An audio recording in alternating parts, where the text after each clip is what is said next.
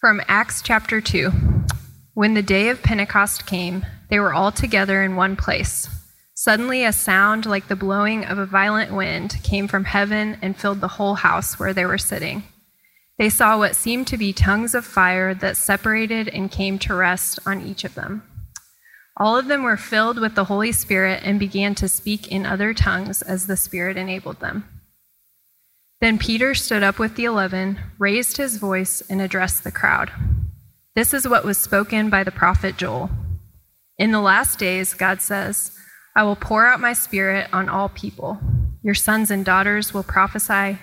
Your young men will see visions. Your old men will dream dreams. And everyone who calls on the name of the Lord will be saved. Fellow Israelites, listen to this. Jesus of Nazareth was a man accredited by God to you by miracles, wonders, and signs, which God did among you through him, as you yourselves know. This man was handed over to you by God's deliberate plan and foreknowledge, and you, with the help of wicked men, put him to death by nailing him to the cross. But God raised him from the dead, freeing him from the agony of death, because it was impossible for death to keep its hold on him. Exalted to the right hand of God, he has received from the Father the promised Holy Spirit and has poured out what you now see and hear. When the apostles heard this, they were cut to the heart and said to Peter and the other apostles, Brothers, what shall we do? Peter replied, Repent and be baptized, every one of you, in the name of Jesus Christ for the forgiveness of your sins, and you will receive the gift of the Holy Spirit. Those who accepted his message were baptized, and about 3,000 were added to their number that day. They devoted themselves to the apostles' teaching and to fellowship, to the breaking of bread and to prayer. Everyone was filled with awe at the many wonders and signs performed by the apostles. All the believers were together and had everything in common. They sold property and possessions to give to anyone who had need. Every day they continued to meet together in the temple courts. They broke bread in their homes and ate together with glad and sincere hearts, praising God and enjoying the favor of all the people. And the Lord added to their number daily those who are being saved. This is the word of the Lord. Thanks be to God. You can have a seat. Well, hey, good morning again, and welcome to Trinity Community Church. It's really great to see you. We have been in this series on God's heart for renewal and the pursuit of revival for the last 4 weeks now. And over this series, one of the things I've been doing each week is reading these incredible stories of revival, things that have happened in Scripture or in church history. And this week, the one that I really spent time on was an absolute blessing to me. And so William Joseph Seymour was born in 1870. An African American, he grew up in Louisiana and spent his years farming and caring for his mother and 7 younger brothers and sisters. And so William Seymour grew up in poverty, grew up in a tough situation. And then in his early 30s, he moved north and he found himself at a church in Topeka, Kansas, of all places. And so William Seymour was there for church, but being a black man in the Jim Crow era, he could not even enter the auditorium. They didn't have a balcony, and so he had to sit in the lobby and listen to the preaching of the word through closed doors. William Seymour sat there in the lobby and then found himself on his knees under the conviction of the Holy Spirit, listening to God's word. He felt God speaking to him in that moment, calling him into ministry and specifically calling him to go to Los Angeles. And so William literally got up and moved to Los Angeles. Only a couple of days later, in the early months of 1906, he set up a box on the corner of Azusa Street and began to preach. He saw several people converted almost immediately, and within a matter of weeks, they began to gather together daily for prayer and scripture. In fact, I love this. They decided to study Acts chapter 2 every single day until they experienced what happened in Acts chapter 2. And it only took a couple of months. Soon there were 1,500 people meeting in this converted space. Scores of people came to faith, rich, poor, women, men, young, old, black, white, Latino, Asian. All of them worshiping together, which was incredibly controversial that they would have a mixed worship gathering like this. And they continued to cry out for more and more of God's presence, more salvation. And within 4 years, the Azusa Street Revival, as it's known, in just 4 years, they had planted churches, quote, in every region of the United States and in 50 nations worldwide. And so Seymour and this Azusa Street Revival, you may know it because it was the spark of the entire charismatic movement, which began in California and then spread around the country. Now, this movement is far from perfect. I grew up in this movement myself in Kansas City, but it has planted more than 1 million congregations around the world, and it now accounts for 40% of the Christians in the world. And it began in the lobby of a Topeka, Kansas church with a man on his knees praying who couldn't even enter the worship gathering, who couldn't even vote. And from there, it spread. This is one of the things that I love about revival. Revivals almost always start in the most unexpected places with the most unlikely people. And then it has this effect of unifying people, of bringing people together for fellowship and prayer and for Scripture, people that would never otherwise be in the same place. Now, you might ask, why look back at these things? Why are we going back in history so often? Why don't we just preach the gospel? And if God wants to do something spectacular, He would. And I would say, well, it's not just one or the other. It's not just preach the gospel or look back to revivals. In fact, I reject the premise, which I say all the time. Remembering is one of the most important spiritual practices we have as Christians. In fact, it's the second most frequent command in the entire Scriptures. It's to remember. Remember what God has done in history. Remember how God led the Israelites out of Egypt. Remember how Jesus died on the cross and rose to pay the penalty for our sins and give us salvation. Remember the incredible things of the book of Acts. And so remembering is a sort of spiritual practice that keeps us in touch with God, whether it's through the Scriptures or through church history. Studying revival is a form of gospel remembering. Tim Keller, the pastor and writer, I call him the prodigal godfather, he writes this: revival is not a historical curiosity. It's a consistent pattern of how the Holy Spirit works in a community to counteract the default mode of the human heart.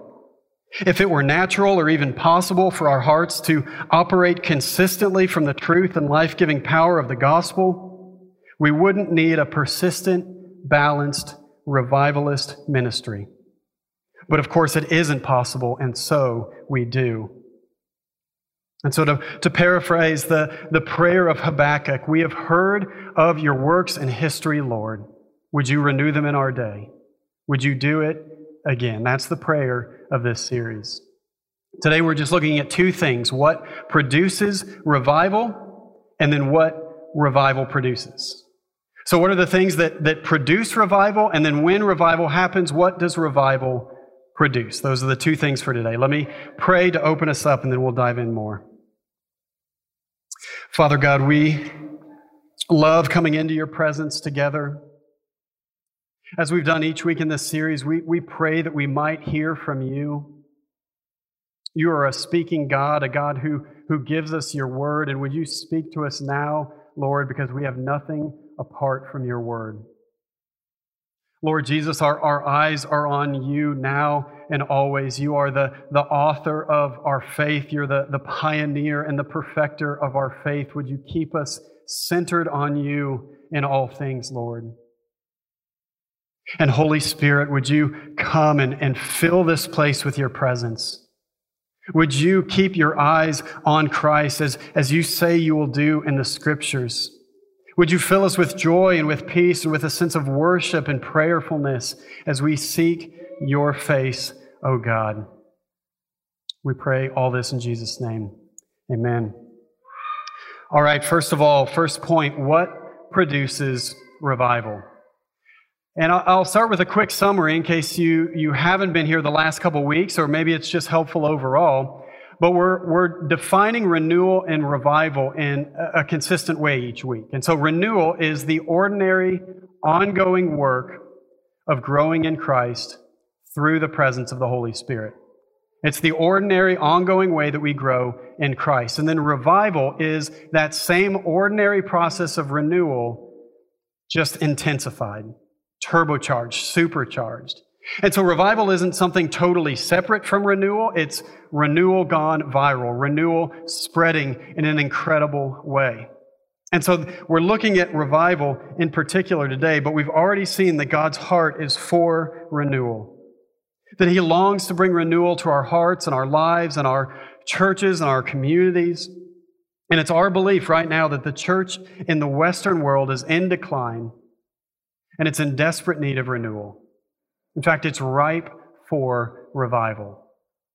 Now you might say, what do you mean the church is in decline? Well, and what I'm focusing on here is the church in the West being in decline, because the church is thriving, and we described this in week 1, but the church is thriving in Latin America. It's thriving in sub-Saharan Africa. It's thriving in parts of East Asia, China, and Japan. It's thriving in parts of South Asia, India, and Indonesia, and Oceania. It's thriving all over the global South. And yet in so many places in the Western world, it's struggling. The Western church is often divided. It's often cold. It often has poor theology, a really low literacy in the Bible. And I want to show you something that I think might blow you away. The first time that I saw it this clearly, it blew me away. I have a graphic for this, so go ahead and put it up. I'm sorry that it's not fancy. You know where I come from on this.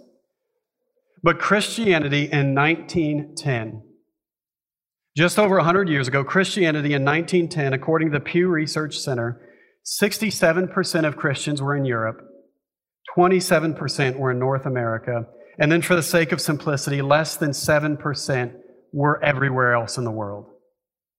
Now, in 2020, according to the most recent report, this comes from the World Christianity Encyclopedia, there has been staggering growth in the church in the global South.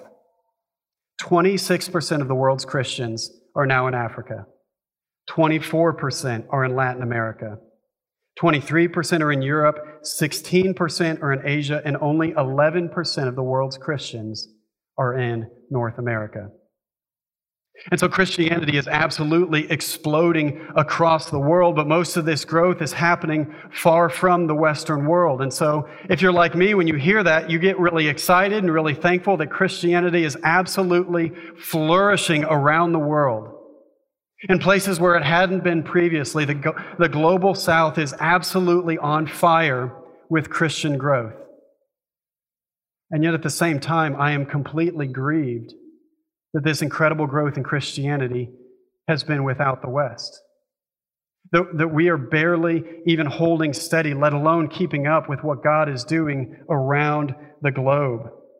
And so for me and my calling, which I believe is to the Western church, I see this moment in America just as much of global missions as anywhere else in the world. I think we have as many people coming from Kenya to America for missions as we have going from America to Kenya for missions. World missions has reached our doorstep. Like Jesus' disciples in Mark 9, we're struggling to make a difference. And Jesus seems to be saying this kind can only come out by prayer and fasting. We need a direct intervention from Jesus. We need the very power of Jesus. Last week, Pastor Casey taught on renewal, which I loved how he used Psalm 1 to show us the nature of true human flourishing. This picture of a green tree planted by streams of water, and it can flourish in season and out of season because its roots go deep in the soil, and its roots can draw on the hidden streams of living water. So whether it's raining or not, even in a time of drought, this tree can flourish because its roots go deep and can draw up on this water. And that is the ordinary process of renewal. But today the question is, what happens when it rains?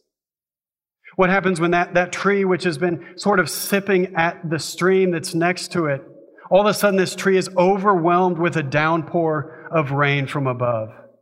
What happens when God sovereignly sends His Spirit to descend on us like rain, and it supercharges all of our fruitfulness. The green leaves suddenly are multiplied 100, 1,000, 1,000,000-fold. And that's what revival is. And so if I can show another graphic, what I want to show you today is what produces revival. It's 4 things.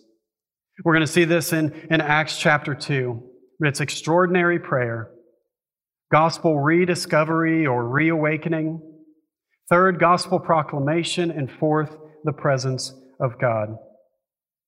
Now we see in Acts chapter 2, right at the beginning, verse 1, when the day of Pentecost came, they were all together in one place. Suddenly a sound like the blowing of a violent wind came from heaven and filled the whole house where they were sitting. See, the early Christians began with extraordinary prayer. We've seen this over and over and over. We saw it every week in our long study in the book of Acts, that whenever God's pouring out His Spirit, you can just look back a couple verses and see people gathered and praying. An extraordinary prayer is different from maintenance prayer or the kind of prayer that just kind of brings our daily needs before the Lord. As important and as great as that is, extraordinary prayer is a bold seeking of God's face. It's not even necessarily seeking revival, it's seeking the face of God. And the first sign of renewal, the first step towards any revival, it's always a person or a small group of people praying. Now, second, gospel reawakening is always one of the elements in true revival. When people are praying and when God begins to move, people come alive to the gospel.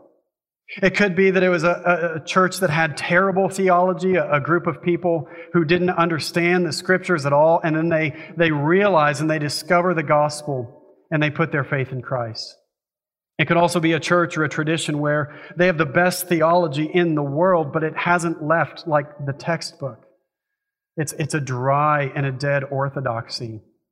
But then suddenly as they pray, they begin to become alive again to the power of the gospel. And I love how in Peter's sermon in Acts 2, from verses 16 to 36, Peter stands up in the midst of some confusion. We didn't read every verse, but it's kind of a chaotic scene when the Spirit descends. The first thing Peter does is he stands up and he clarifies the gospel. This is who Jesus is. This is what we believe. This is what He has done for us. And already that's getting to the third thing, gospel proclamation. In seeking revival, there's always a strong urge to communicate the gospel. Throughout history, what's interesting is that this gospel proclamation that leads to revival, it typically doesn't begin in the pulpits. It begins with people sharing and communicating the gospel in coffee shops, in workplaces, in personal conversations on street corners. It only moves into the organized church once the revival is underway. But gospel proclamation comes with urgency. We see Peter in verse 38, repent and be baptized, every one of you, in the name of Jesus Christ, for the forgiveness of your sins, and you will receive the gift of the Holy Spirit. Now, the fourth element in the pursuit of revival is an emphasis on and a great seeking of the presence of God. Not just words about God, not just great truths about God, but God Himself. The very presence, the very face of God. People are no longer satisfied. They develop that holy discontent that we've talked about. And now what they are seeking and pursuing is the very presence of God. They're seeking God just for God. And they're putting themselves in a place where they can experience God's presence in a personal and a powerful way. Now, these four elements of revival, it's not like if you do them 1, 2, 3, 4, you're guaranteed a revival. We've said from beginning to end that revival is a work of God. But if you look in the Scriptures, you look at Acts 2, you look anywhere, a true revival in church history, and you'll see these four elements before the revival. In Acts 2, we see the result of all of this in verse 41. It says, those who accepted His message were baptized, and about 3,000 were added to their number that day. And so that's the revival. You can think of verses 1 through 40, everything leading up to 41 as what produces revival. Verse 41 is 3,000 people coming to Christ in a day. And then in Acts 2, verses 42 to 47 shows what revival actually produces. So that's the second thing. What does revival produce? Verse 42, it says, they devoted themselves to the apostles' teaching and to fellowship, to the breaking of bread and to prayer. So already right there, we see two elements that we've talked about already, extraordinary prayer and a reawakening around the gospel. They were devoted to the apostles' teaching, which was the gospel, and to the breaking of bread and prayer together. Verse 45, it says, they sold possessions and property to give to anyone who had need. They broke bread in their homes and ate together with glad and sincere hearts, praising God and enjoying the favor of all the people. And the Lord added to their number daily those who were being saved. And here we have a picture of gospel proclamation, that they enjoyed favor with the outside world and daily were sharing the gospel so that people were coming into the community. Verse 43 then says, everyone was filled with awe at the many wonders and signs performed by the apostles. And so we get a glimpse of the presence of God working in their midst, the manifest presence, so the almost visible presence of God working through signs and wonders. And so I don't know if you've picked up on this, but if you see the connection, the four things that lead to revival are the exact same four things that are produced in revival. So if you want to jump to the next part, boom, there it is. What produces revival? Extraordinary prayer, a recentering and proclamation of the gospel, this emphasis on the presence of God, it's only intensified and multiplied through revival. There's more prayer, more gospel, more of the presence of God. It begins to spread and it's multiplied exponentially. Seeking the presence of God creates space in our souls for an experience of the manifest presence of God. Now, what do I mean by the manifest presence of God? That's a theological term, but it's so important. We know as Christians that God is always with us by His Holy Spirit. Holy Spirit. That's the regular or the ordinary presence of God. When we gather together like this, Jesus said, when two or more people are gathered in my name, I am with them. And that's a sort of empowered, a congregational or an ecclesial presence of God. We feel His presence even more strongly, though He's always with us. And then at certain points in time, in history, in our own experience, the presence of God is so profound, so powerful, so thick in our presence that you can almost see it. And often it's accompanied by these signs and wonders, miraculous things are happening, and that's what's known as the manifest presence of God. A manifestation of the Holy Spirit. We see this all throughout Scripture. Think of the burning bush in Exodus. You can think of the appearance of the Son of God in the fiery furnace in Daniel. You can think of the signs and wonders that exist all throughout the book of Acts. And in revival, we see this often. People are converted instantaneously, sometimes without even hearing the gospel proclaimed. One of my favorite revivals was in the Hebrides, small islands off the coast of Wales. And there's a story of this like dance party going on late at night, and there's hundreds of young people at this big, essentially it's like a club, and they're dancing, and then all of a sudden something happens in this room, and the music stops, and people are terrified, and they go running out of the room into the nearest church building, and then they wait there until the minister can be woken up and brought to preach the gospel to them. Every one of them puts their faith in Christ, and then revival breaks out across the nation of Wales. Incredible things are happening. The manifest presence of God rests on people in revival. New spiritual gifts are given, whether they're like the ordinary ones, evangelism and service and teaching, and they're multiplied. Or perhaps it's new supernatural gifts like healing, praying in tongues, prophetic words, supernatural discernment.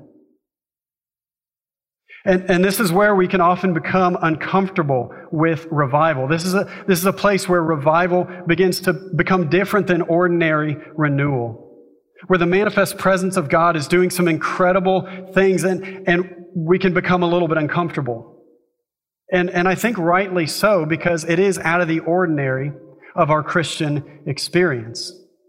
This is a place where revival can become manipulated or lose its center or get imbalanced.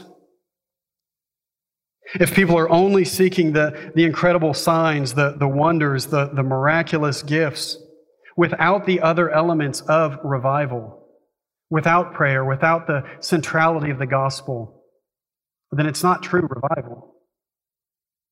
If people are only seeking the signs and wonders, but the gospel's not at the center, they're not gathered in prayer, then it probably is not true revival. Now, as for me, I'm not too worried about us getting carried away. Maybe it's because I am from a charismatic background. I grew up with like the banners and like all this stuff. Like if you come in and there's a bunch of banners in here one week, you know that was my idea. But I'm just not too worried about us getting super carried away in the supernatural stuff and the spiritual gifts, the stuff of the Holy Spirit. This is a pretty grounded group. My fear instead is that we would come together every week and just sing songs and hear the Bible, that we would maybe see a couple people come to Jesus, but years would go by, decades, 20, 30 years would go by, and then we'd look back and realize we had missed the most important thing. That we were lacking the presence of God all along. And so I don't want to throw out God's power in fear that it might be misused or misunderstood in some way. We need to figure out how to keep this element in its place. It's meant to fit with the ordinary, but still miraculous stuff of prayer in the gospel. Now, my favorite illustration here is fire. In Acts chapter 2, it says that the Holy Spirit descended with visible fire on the apostles and on those people in the gathering. The Spirit is often described as fire in the Scriptures. Now, fire is a dangerous thing, right? Fire can burn you. It can burn down your house. It can wipe out an entire forest. But the answer is not no fire. Let's get rid of all fire, always. Because fire is an incredible thing. Fire is a beautiful thing. In its place, in a fireplace, fire brings warmth and light to a room. Fire, in the right place, fire can bring about a hospitable environment, a feeling of peace, a feeling of comfort, a feeling of warmth. And so fire in its place is a beautiful thing. And this is true of the supernatural stuff of the Holy Spirit. The Spirit brings warmth, brings light, brings comfort. But the Spirit's fire in the Scriptures is always surrounded by the fireplace of the gospel. When true revival is happening, it's always in the right place. It's not separated from prayer and the gospel, but it's within the context of prayer and the gospel. And so to remain focused on the gospel and prayer is sort of to build the fireplace, to build the right atmosphere for the fire to flourish, to flame brightly, and yet not burn or hurt anyone. Without fire, the room remains cold. And I think often of my experience in a lot of Bible teaching churches. We might have an elaborate fireplace. It might be the most ornate, beautiful fireplace where you walk in and say, man, look at that fireplace. It's incredible. Do you do a lot of fires here? No, we're not really fire people. We built this magnificent structure, but we're worried about fire. What I want to see in our midst is a fireplace that is strong, that holds us together, and is full of the flames of the Holy Spirit. Now, I do think a lot of my charismatic brothers and sisters are trying to build a fire without the fireplace. And that too is not the answer either. But I think it's so interesting in 1 Corinthians. If you think about it, if you've read 1 Corinthians, it's kind of like the wild book of the New Testament. Like out of all the early churches, Corinth was like really out there. They were really into like building the fire, supernatural, the gifts of the Spirit. Corinth was all in on those, right? But in chapter 1, how does Paul open up the letter to Corinth? He writes, "To the church of God in Corinth, to those sanctified in Christ, called to be holy people, I always thank my God for you, because of His grace given you in Christ Jesus. And I know that He will keep you firm till the end, for God is faithful." Even though they're getting so much wrong when it comes to the Holy Spirit, he opens by overflowing with thankfulness for what God is doing in their midst. He doesn't blow them up. He doesn't say, "You're not doing this right. You got the order all wrong. You need to focus just on the fireplace." He begins with encouragement and thanksgiving. And then he kind of spends the next 16 chapters telling them you got to build a fireplace here. He gives them instructions. He tells them how to keep it going. He doesn't stomp it out, but he builds a fireplace, good theology, the gospel, prayer, fellowship of the local church. And then it's like he wants to stoke the flames. He wants to blow on the embers. He wants this fire to burn bright. There's an old quote from an American pastor. He says, "It's neat and tidy in the graveyard. It's messy in the nursery." And like true fire, it's not always neat and tidy. It might feel a little bit messy, but that's where life is. The goal is not for church to be neat and tidy. It's for the church to be a little bit of a mess with Christ in the center, cleaning it up.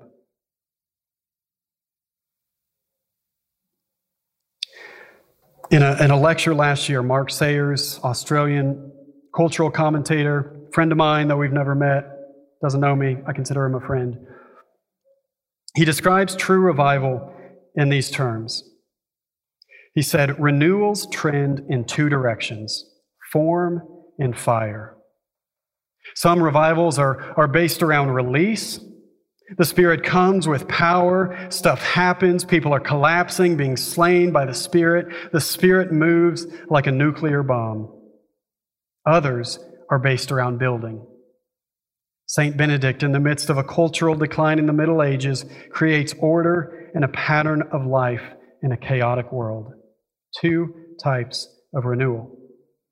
He continues on, "The Great Awakening was both form and fire.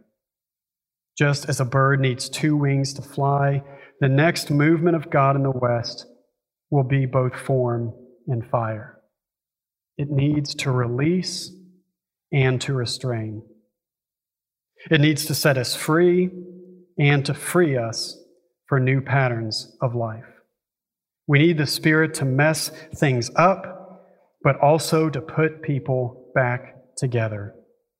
We need a fire, and for it to keep burning for several generations." So the application for this week is pretty straightforward. 4 things. Extraordinary prayer. Gathering not only, in your morning quiet time, but preferably with a couple of friends, people in your community group. Maybe you do this as a group over the next few weeks, crying out for more of God. The goal is not even to pray for revival. The goal is to pray for more of God. Seek His face. Ask for more of His presence. Second, gospel rediscovery. How can you focus on the gospel in your readings and your prayers when you're gathered with other people? What does it look like to rediscover the power of Jesus' life and death for you every single day? Third, gospel proclamation. Who has He put in your life? Who are the friends, the coworkers, the neighbors? Where you can go to them and say, "Yes, we're exhausted. 2020 has been a hell of a year. We are all wiped out. CPS is trying to kill us." Let's probably scratch that from the recording. But it is so hard right now. But let me tell you about a God who meets us in that very place. Let me tell you about the God who does his best work when people are at the end of themselves. Let me tell you about the Son of God sent from heaven, born as a helpless child into poverty in the Middle East, who lived a perfect life, the life that we could never live, who died in our place on the cross for our sins, and rose a new life to set us free. Let me tell you about the hope that we have in this good news that has changed everything for me. Gospel proclamation. And then lastly, the presence of God. How do we cultivate a greater awareness of the presence of God? How do we seek the face of God more directly? How do we ask for more of God himself?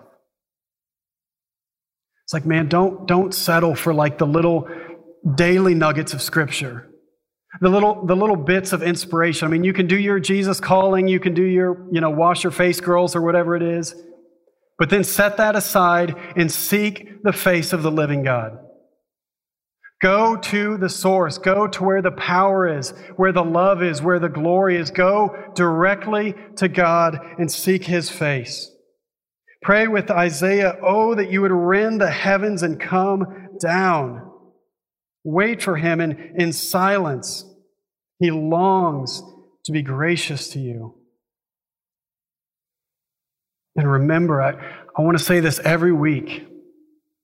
Renewal doesn't happen when people get their stuff together and get it right. Renewal begins when people come to the end of themselves. It begins when people realize they have no power in themselves. And as a result, they begin to pray. They begin to reach out, to gather their friends, to remember the gospel, to seek his face. From beginning to end in the scriptures and church history, we see that God's heart is for renewal. We can't live in a place of perfect ongoing renewal. It's not the default mode of the human heart. And so God longs to work in renewal in our lives. He longs to pour out revivals around prayer and the gospel in his presence. Knowing all of this, knowing what God has done in history, knowing the heart of God, how would we not pray for more of this in our midst? Seeing the very heart, the face of God, why would we not ask him to do it again? Renew your works in our day, Lord. Do it again. Let's pray.